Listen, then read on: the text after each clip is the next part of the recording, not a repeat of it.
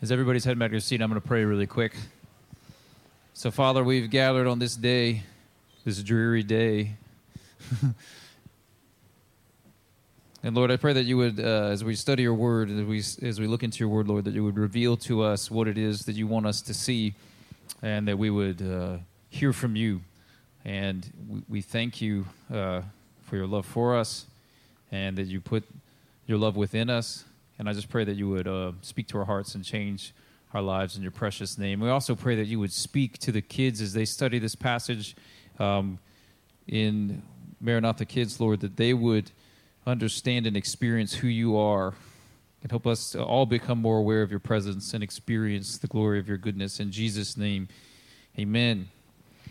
Amen. Well, guys, it's an interesting day to be so rainy and dreary because we've been journeying through the book of Mark for the last so many months, and we're on Mark 15 today, which is, kind of the Good Friday time where Jesus dies, or it talks about Jesus actually dying on the cross. And I want to thank everybody. The last couple of weeks, we've had different people in our church be sharing. It just kind of schedule-wise worked out that way, and everybody did great, and it was really beneficial for me to sit back and listen, to hear other people talk about, God's word, because this isn't something that only certain people can do, It's not something that everybody has to do. Like Janelle said, standing up in front of people is not something most people enjoy, so that doesn't matter. But the idea of understanding what the Bible says and talking to everybody about, or sharing that with people, is something we can all do, and everybody has a different take. It's kind of like everybody sees different things, and it was just really blessing to me to sit back for the last couple of weeks. And it's interesting because we're about to get into this Christmas time and talk about, Jesus coming. But we've been studying Jesus for the book of Mark, and we're about to go into kind of the Easter parts this week and next week. And then we're going to immediately kind of jump into Jesus coming. And you'll be like, well, if you're paying, it seems a little like a record skipping or something. But in a way, as Christian people, this is kind of always what we talk about. And I thought a lot about this week because I had a lot of weeks because other people were preaching. And this story that you find in Mark of Jesus dying on the cross it's an interesting thing because it's so familiar to us as Christian people. Like, honestly, as I'm reading it, I'm like, I've read these words so many times that I've almost kind of memorized them. Many of you are the same way. You're like, well, and there's kind of a been there, done that quality to it sometimes. But I was thinking about how familiar yet unfamiliar this whole thing was. And also this, what would I have been like? I think if I had been there when this whole thing was happening, I would have been very surprised and confused and filled with wonder, I guess, kind of like the people in this story are. And so I just wanted to just go through it as it says it. And I'm going to try my best to stick to what Mark includes. We've talked, Mark as a book is written quickly, and they just jam a whole lot of stuff in there. And like some of these chapters would have like 8 things, which each one of those things could be something we could talk about for the whole time, but instead there's 8, and we're like, do. And it's written that way on purpose.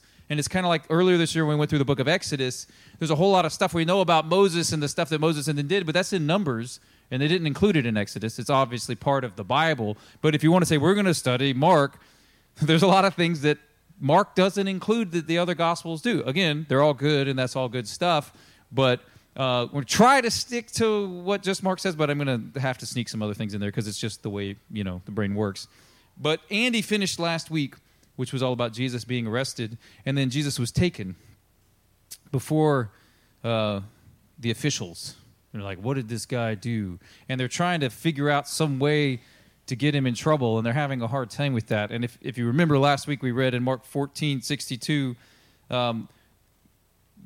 they are trying to figure, or like in Mark 14, really, like they're trying to figure out different things. Like, what can we say? Like so some people are saying, well, yeah, he said he was going to tear the temple down and da-da-da, but then they're like, but their stories didn't even line up. And finally, they're trying to be like, all right, let's just get straight to it. And you're like, are you the Messiah or not? They ask him this. And in 14:62, he says, I am.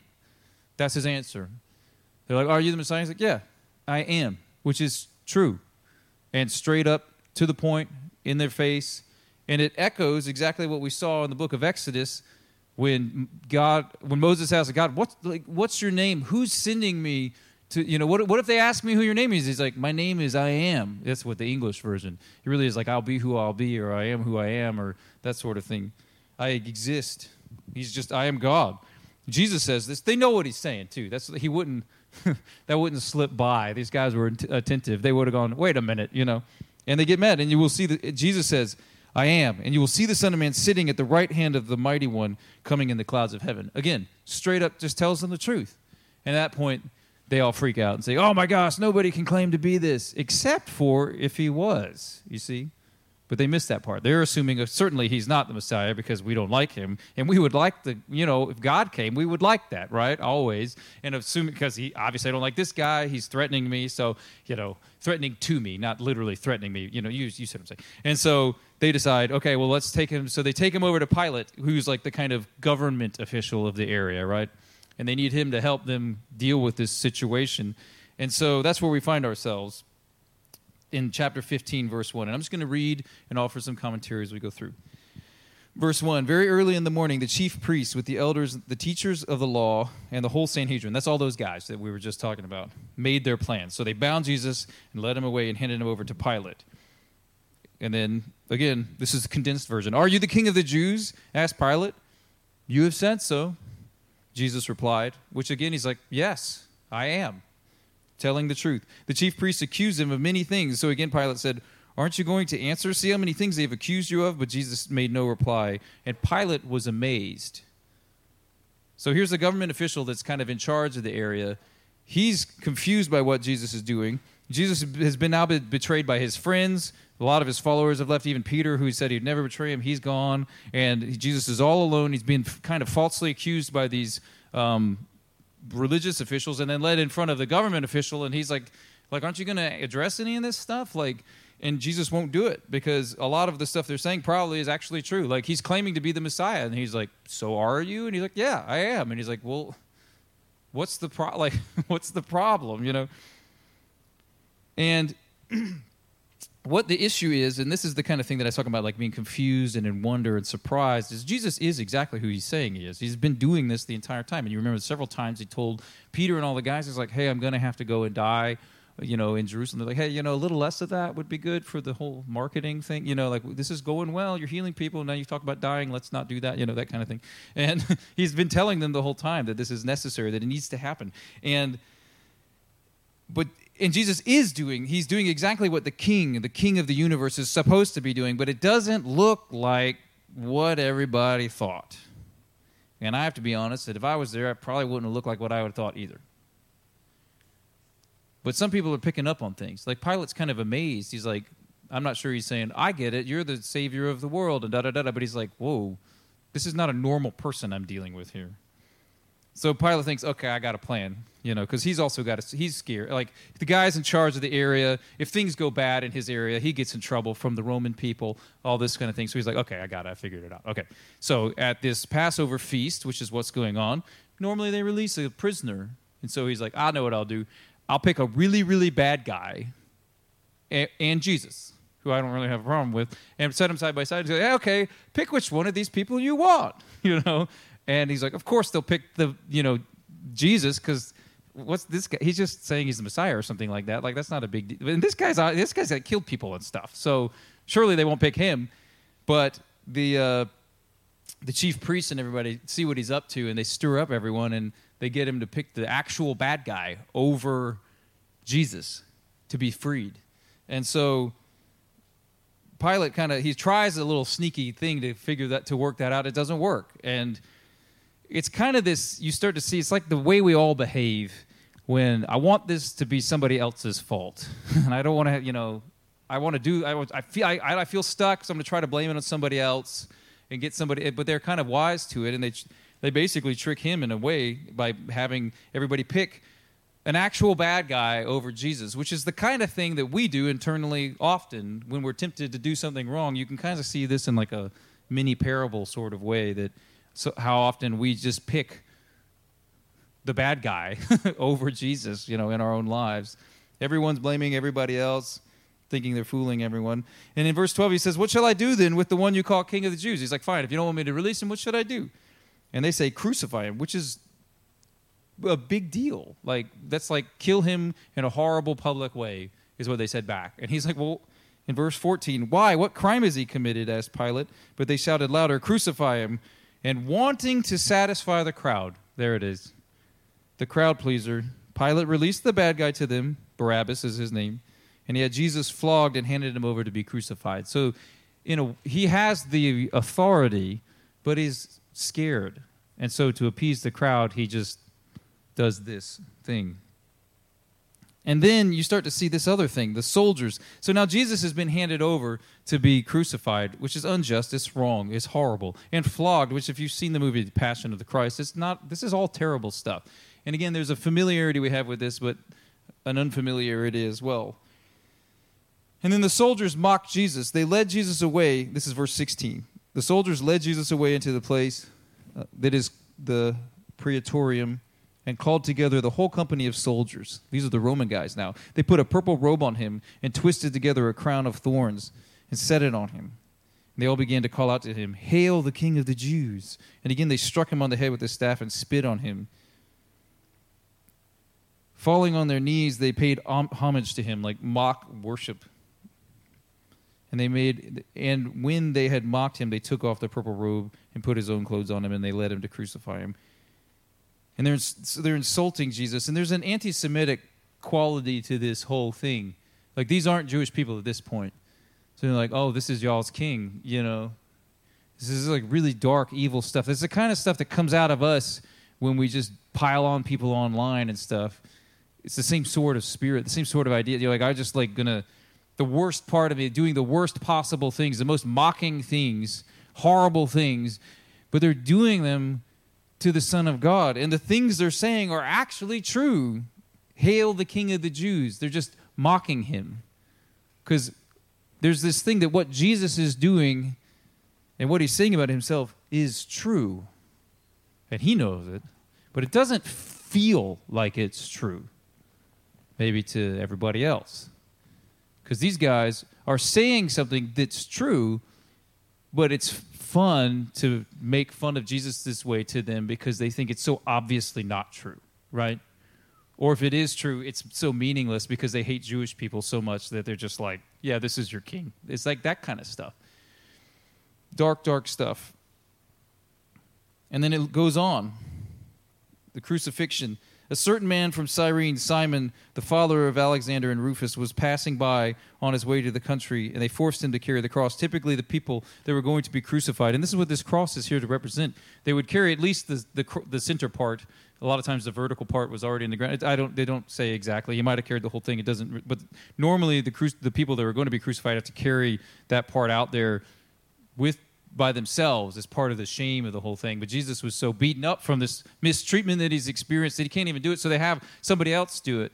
And if you remember, when Jesus is saying, if you want to be my follower, remember when all his guys wanted to be great? I want to be great and be like you, Jesus. Can't you make me awesome and make me in charge of something? And he's like, no, serve other people. Be like the kids. Take up your cross and follow me. And you're like, what do you... And when there's finally a chance to kind of actually literally do some of that, they're not there, and they have to find a random guy to do it, And there is some symbolism in all of this that's supposed to be picked up on. They weren't there. The ones that claimed they would be there to actually do this aren't. There's more judgment. We'll get in a second. So they brought Jesus to the place called Golgotha, which means the place of the skull, and they offered him wine mixed with myrrh, and he did not take it. And that was something that might help with the pain or something like that. And he said no. And they crucified him. They divided up his clothes. They cast lots to see what each would get. And it was 9 a.m. when they crucified him. They'd written a notice of the charge against him. It read, King of the Jews, which means they hung that above him. King of the Jews. Again, this is a sign hanging above him. Some of the other Gospels talk about that it was in different languages and stuff. Like this was Pilate kind of in a way getting back. It's hard to know what everybody's thinking at this point. Is he getting back at these Jewish officials, be like, okay, this is your king? Or is he mocking him? Like, is this his version of mockery like the soldiers? Like, okay, well, this is what the King of the Jews looks like. He's this thing. And the sad thing, the terrible thing about it is it's absolutely true. It's the right sign. But it feels completely like a joke or like a mockery or like a ridiculousness and just offensive in every way that it can be. It was absolutely true, but it didn't feel true. They felt so untrue that they felt like totally fine doing it. Because what is this guy going to do, you know? So they crucified him with two rebels. They crucified two rebels with him, one on his right and one on his left. Other Gospels have stories about that interaction. This does not. Those who passed by hurled insults at him, shaking their heads and saying, "So, you're going to destroy the temple and build it in 3 days? Come down from the cross and save yourself. You say you're God, then do something God would do according to what I think God should do, huh? Prove it to me, you know? Do what God does on my terms. You know, you're not in charge of anything. Come down and save yourself." And in the same way, the chief priests, these are like the religious guys who should have known what was up. The chief priests and the teachers of the law mocked him among themselves. He saved others, but he can't save himself. Let this Messiah, this King of Israel, come down from the cross that we may see and believe. Those crucified with him, he heaped insults on him as well. Again, they're saying more things that are true about Jesus, but they didn't feel true. They felt so untrue that they felt confident in saying these things to him, even though he was the true king. And he had said the whole time that I'm going to do this. I'm going to do this thing. And they couldn't see it. He's the only one who could see it. And again, the other Gospels have more details about the things that happened in these times, but we're just going to keep moving on. And this is verse 33. It says, the death of Jesus. At noon, darkness came over the whole land until 3 p.m. That would get some attention to me. I would feel like if I was there, I'd be like, this is not normal. You know, that's why it's in here. And at 3 p.m, Jesus cried out in a loud voice, "Eloi, Eloi, lama sabachthani," which means, my God, why have you forsaken me?" And this is a quote from Psalm 22, which I'm going to read at the end, because it tells about this whole time and what God is doing and why he's doing it and all that sort of thing. The stuff that Andy talked about, that all since the very, very beginning of the Bible and the story of humankind, where sin enters the world and it breaks everything, and God makes a promise. He's like, yes, this world is broken. There's something wrong with this world, but I'm going to come back and fix it. And this guy, this devil that has now deceived everyone, he's deceiving everyone. He's destroying everything. But there's one day I'm going to come, and I'm going to destroy him. And he's going to hurt me, but I'm going to crush him.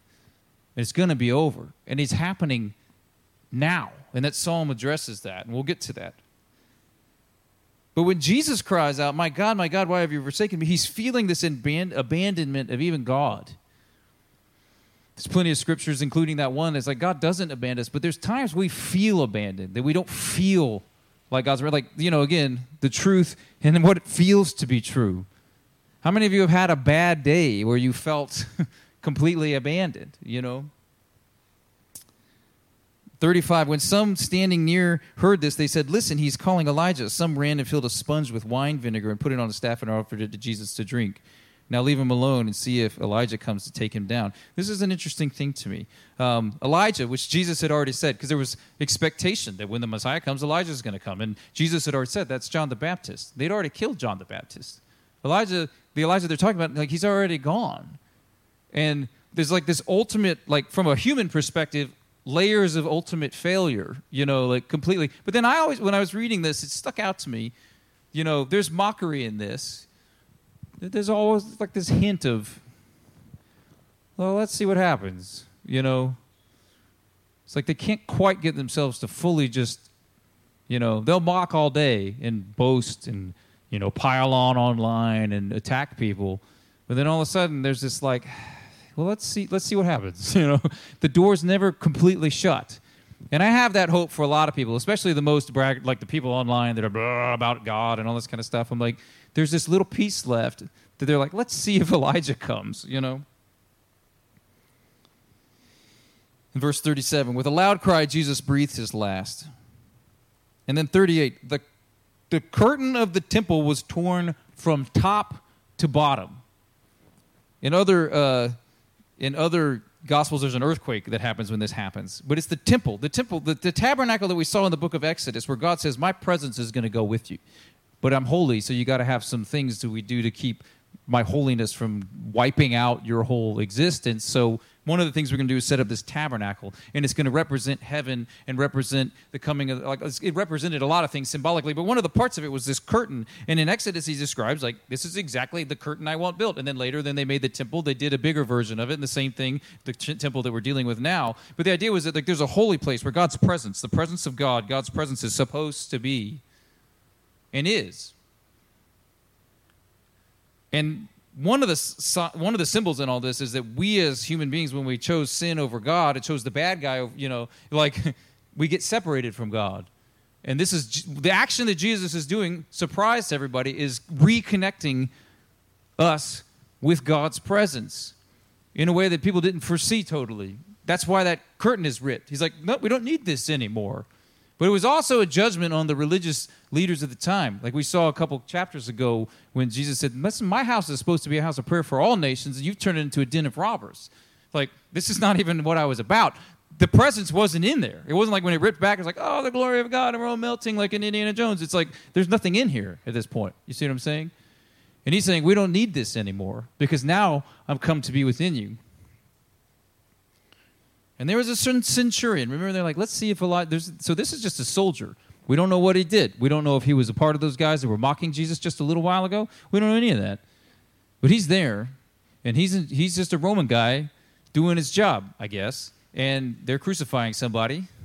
This is what he says, verse 39. And when the centurion who stood there in front of Jesus saw how he died, he said, surely this man was the Son of God. It says, saw how he died. That's why he said that. Again, the other Gospels, perhaps it was the darkness, like we heard. 3 hours of darkness would make me go, this is not normal. This doesn't normally happen when we do these sorts of things. Or maybe it was this earthquake. Or maybe it was, like in the other Gospels, it talks about how Jesus says, Father, forgive them, for they know not what they do. Jesus is forgiving these people that are killing him and mocking him. He's saying these words. Or like the other Gospels talk about, there's these two guys on the cross, and one of them says, hey, remember me when you go into your kingdom, and he says, I will. You're going to be with me today in paradise, this kind of thing. And I'm sure this guy's watching all this stuff. And he's like, I don't know, guys. This seems like the Son of God to me, right? But that's against the grain of what was going on at the time.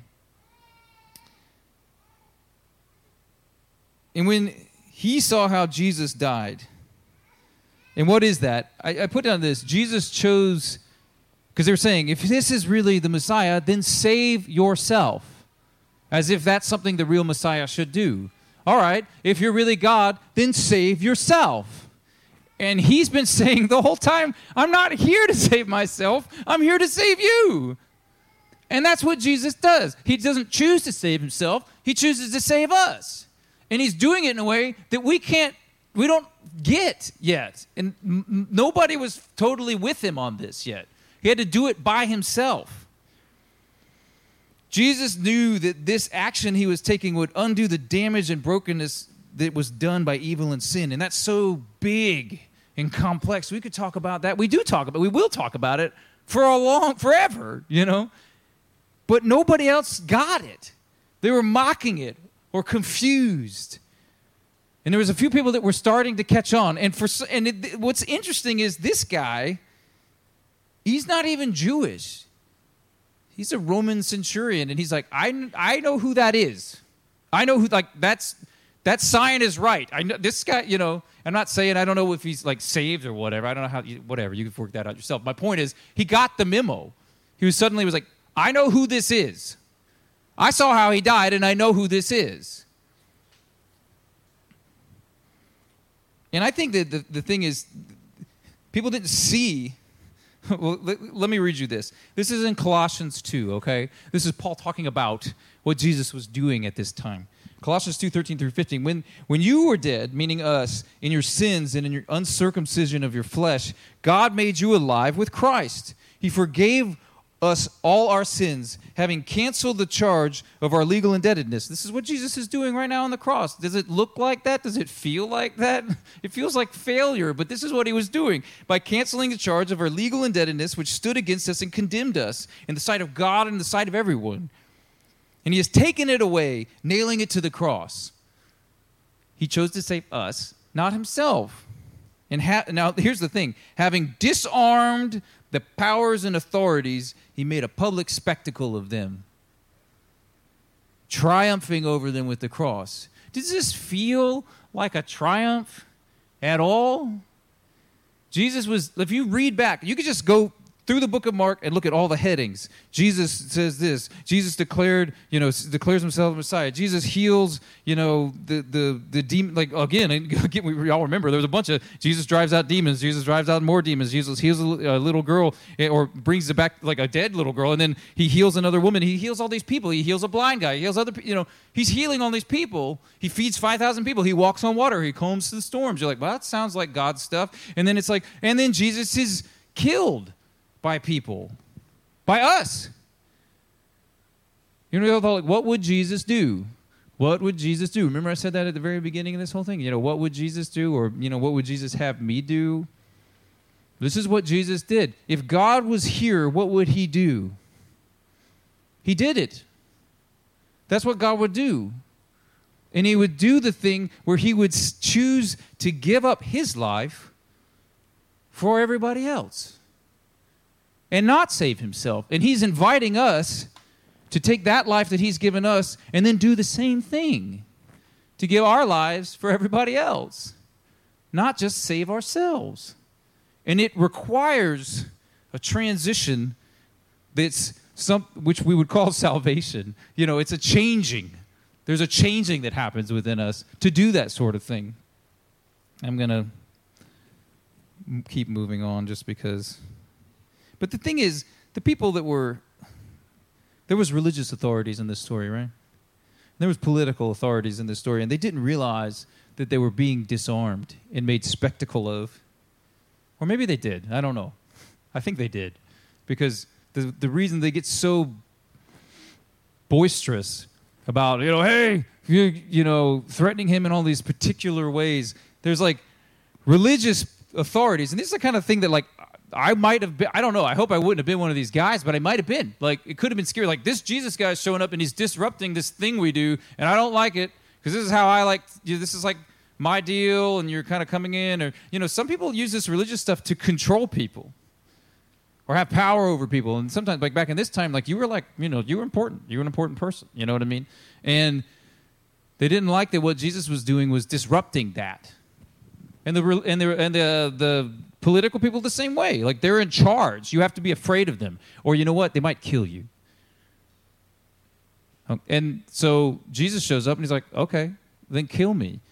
But they don't know that next week when we get him, that he's going to come back. They're like, yeah, they killed him. For real killed him. They did the thing they wanted to do. And he let them do it to him because he knew he's like, you don't win that way. I win, but it's a different way. And I'll show you, I'll let you even do it all because it just shows how bad all this stuff is that you're trying to do. The religious control, the political control, or that weird demonic hybrid of both, reader be warned. But the things people do on behalf of God to hurt other people, these were being made spectacle of.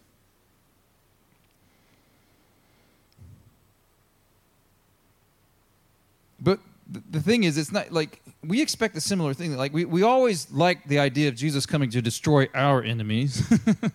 You know what I mean? The bad people that I don't like. Come and destroy them. That would be great. And instead he comes and allows them to mistreat him. And you're this does. See how this is a familiar story, but it just confounds every way of thinking? It's why did you let them do this to you? They're the bad guys. I don't even understand. He's like, I'm fixing everything. You're like, but how? You're getting killed. And to the point that everybody's gone, except for not everybody. Verse 40, some women were watching from a distance. Among them were Mary Magdalene, Mary the mother of James the younger, and Joseph and Salome. In Galilee, these women had followed him and cared for his needs. Many other women had come up with him to Jerusalem were there also. They also got the memo. They'd been following Jesus. The disciples had all fled. Some of the Gospels have John. Again, whatever. The point he was trying to make is not everybody had forsaken him. There were some, but they were following at a distance. But they knew they hadn't given up on him. All right, even at the lowest of the lowest of the low, when none of this made any sense, they were still there. And that should give us some hope, because the story is about to take a strange, unpredicted turn, except for we all know the answer. But you got to go there. And then here's the burial of Jesus. It's just like a thing to think about. Like that title in your Bible, the burial of God. That God died. God chose to die for us. You could think about that for forever. And they buried it. And this was an interesting thing. It was the preparation day, the day before the Sabbath. So as evening approached, Joseph of Arimathea, prominent member of the council, who was himself waiting for the kingdom of God, went boldly to Pilate and asked for Jesus' body. Pilate was surprised to hear that he was already dead. Summoning the centurion, he asked him if Jesus had already died. And when he learned the centurion that it was so, he gave the body to Joseph. So Joseph brought some linen cloth, took down the body, wrapped it in linen, and placed it in a tomb cut out of the rock, and he rolled the stone against the entrance of the tomb. Mary Magdalene and Mary, the mother of Joseph, saw where he was laid. And this is why I say it's like the Good Friday message. It ends in Jesus in the tomb. And this is the thing. Joseph's a member of the Sanhedrin. So he's one of those religious authority guys, you know? And he kind of steps out of line. He's like, hey, you know what? Because when people were... Justin, you guys can come on up here. When the criminals were killed on crosses, it was supposed to be a spectacle. And as you can see, the mockery and everything. But they were supposed to be like left there. And it was supposed to be like a threat to people. Like, you know, you do this kind of stuff, this is the kind of stuff that happens to you, that kind of thing. And it was supposed to be shameful, and animals would come in, you know. And so this guy, he knows that. And he also knows that asking for his body is kind of something that family members do. And sometimes they'll be merciful to family members and stuff like that. But you don't show up as a random guy and go, hey, you know what? I was just thinking maybe, you know, like we could miss this entirely culturally. This was a big deal. He stepped out of line with his group and said, you know what? I would like to give him a proper burial, and more than likely in the tomb that I bought for I've got ready for my own self. Because you don't just have tombs, you know what I mean? Like, oh, I'll go to the tomb store and buy one. You know, it doesn't work that way. Like, yeah, I kind of had things worked out a little bit. And it wasn't cheap.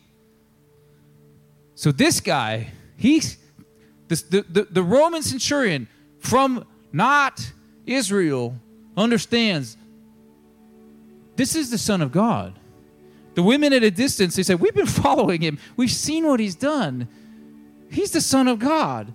And then here's one religious authority, a wealthy man, a powerful man who says, you know what?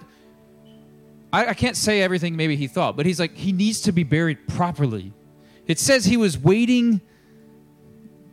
He's a prominent member of the council who is himself waiting on the kingdom of God. And I don't know. You have to get a little fill in the blank there. Maybe he was like, I thought this was the guy. Maybe he's like, I still think he was. Maybe he just doesn't know, but he can't let him be left there. He's like, I can't leave him here. I'm going to put him in my tomb at what might cost me my life. Because I could step out here and they'll say, oh, you're one of his followers? Well, you know where you belong. Remember that take up your cross and follow me thing? He was crossing that line. He's like, I'm going to step out and align myself with Jesus. I'm going to do that. And the only thing he knew to do was to bury him, to give him the best of the things he had. And you remember when Jesus encountered the rich young ruler and he's like, all you got to do is give all you have and come follow me. This guy did that. And here's an example, and like Craig Keener helped me see that, like in Isaiah, which one is it? Isaiah 53, it talks about the rich coming and, and it's like, it's happening. He's giving him everything. He knew it might cost him his life. I never picked up on all this. When God gives the Israelites in the book of Exodus, you remember we talked so much about bearing his name in vain. Do not take the Lord's name in vain. It's not meaning don't cuss, which is not something we should do anyway. But like, he's not saying that. It's saying don't take his name on yourself in vain. Don't claim to follow him and act like you don't. Don't do that. It's a big deal, and it really makes God he doesn't like that. This guy, by asking for his body, is saying, I come alongside him. I don't know to what level. Maybe he didn't know to what level. He's like, I come alongside him. I'll take responsibility. I want to be in his presence even now. I don't know. You don't want to add too much to it, but you see my point. I'm going to read this in closing. This is Psalm 22. The one that Jesus quotes, the one that Jesus says on the cross, my God, why have you forsaken me? And he cries out, and he's talking about this is what Jesus is experiencing, and this is what he's doing, but then it talks about what happens at the end. And I'll narrate that when I get there. It starts with this. My God, why have you forsaken me? Why are you so far from saving me, so far from my cries of anguish? My God, I cry out by day, but you do not answer. By night, I find no rest. How many of y'all been there? I've been there. I mean, how many of y'all been there? Yet you are enthroned as the Holy One. You are the one Israel praises. Remember the truth, but it doesn't feel like it. Does this feel true? In you, our ancestors put their trust. They trusted you and you delivered them. To you they cried out and were saved. In you they trusted and were not put to shame. But I am a worm and not a man, scorned by everyone, despised by the people. That's how Jesus was treated. He was despised by everyone. And they were representative of all of us. We can't wash our hands of it. Well, I wasn't there all those years. Like, they were acting on our behalf. We would have done the same thing. He was despised by the people. All who see me mock me. They hurl insults and shake their fists, just like we read. He trusts in the Lord, they say. Let the Lord rescue him. This was written hundreds of years before what Jesus went through. Let him deliver him, since he delights in him. You know, God, prove it. Do the thing I think. You know, if you're going to save yourself, then. Can't even save yourself. How are you going to save us? Yet, you brought me out of the womb. Which we're going to discuss that when we get to Christmas. God, you brought me out of the womb. You made me trust in you even at my mother's breast. From birth I was cast on you. From my mother's womb you have been my God. Do not be far from me, for trouble is near, and there is no one to help. There's no one left. Many bulls surround me, strong bulls of Bashan encircle me, roaring lions that tear their prey and open their mouths wide against me. I poured out like water, and all my bones are out of joint. My heart is turned to wax. It is melted within me. My mouth is dried up like a potsherd, and my tongue sticks to the roof of my mouth. You lay me in the dust of death. Dogs surround me. A pack of villains encircle me. They pierce my hands and my feet. All my bones are on display, and the people stare and gloat over me. People, humankind, sons of Adam, stare and gloat. They divide my clothes among them and cast lots for my garment. But you, Lord, do not be far from me. You are my strength. Come quickly to help me. Deliver me from the sword, my precious life from the power of the dogs. Rescue me from the mouth of lions and save me from the horns of the wild oxen. I will declare your name to my people. In the assembly I will praise you. You who fear the Lord, praise him. All you descendants of Jacob, honor him. Revere him, all you descendants of Israel. And here, for he has not despised or scorned the suffering of the afflicted one. He has not. He has not hidden his face from him, but has listened to his cry for help. From you comes the theme of my praise in the great assembly. Before those who fear you, I will fulfill my vows.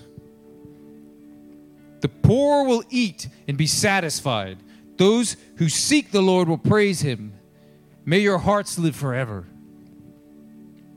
All the ends of the earth will remember and turn to the Lord, and all the families of the nations will bow down before him. Like the centurion, all the families from all the nations will bow down before him. For dominion belongs to the Lord, and he rules over the nations. All the rich of the earth will feast and worship. All who go down to the dust will kneel before him. Those who cannot keep themselves alive. Posterity will serve him. And like this is talking about us. Now, future generations will be told about the Lord. They will proclaim his righteousness, declaring to a people yet unborn, he has done it. He's done it. He's done it. Let's stand. I'm going to pray. Jesus, we know that you have done it. We know that you have set us free. We know that you have done what is needed to forgive us of sin, to restore us with life everlasting, to make the wrong things right in this world. We know that you have done it. Lord, I pray that we can be people who align ourselves with you, who declare rightly that you are the Son of God, and who give up our lives to bear your name.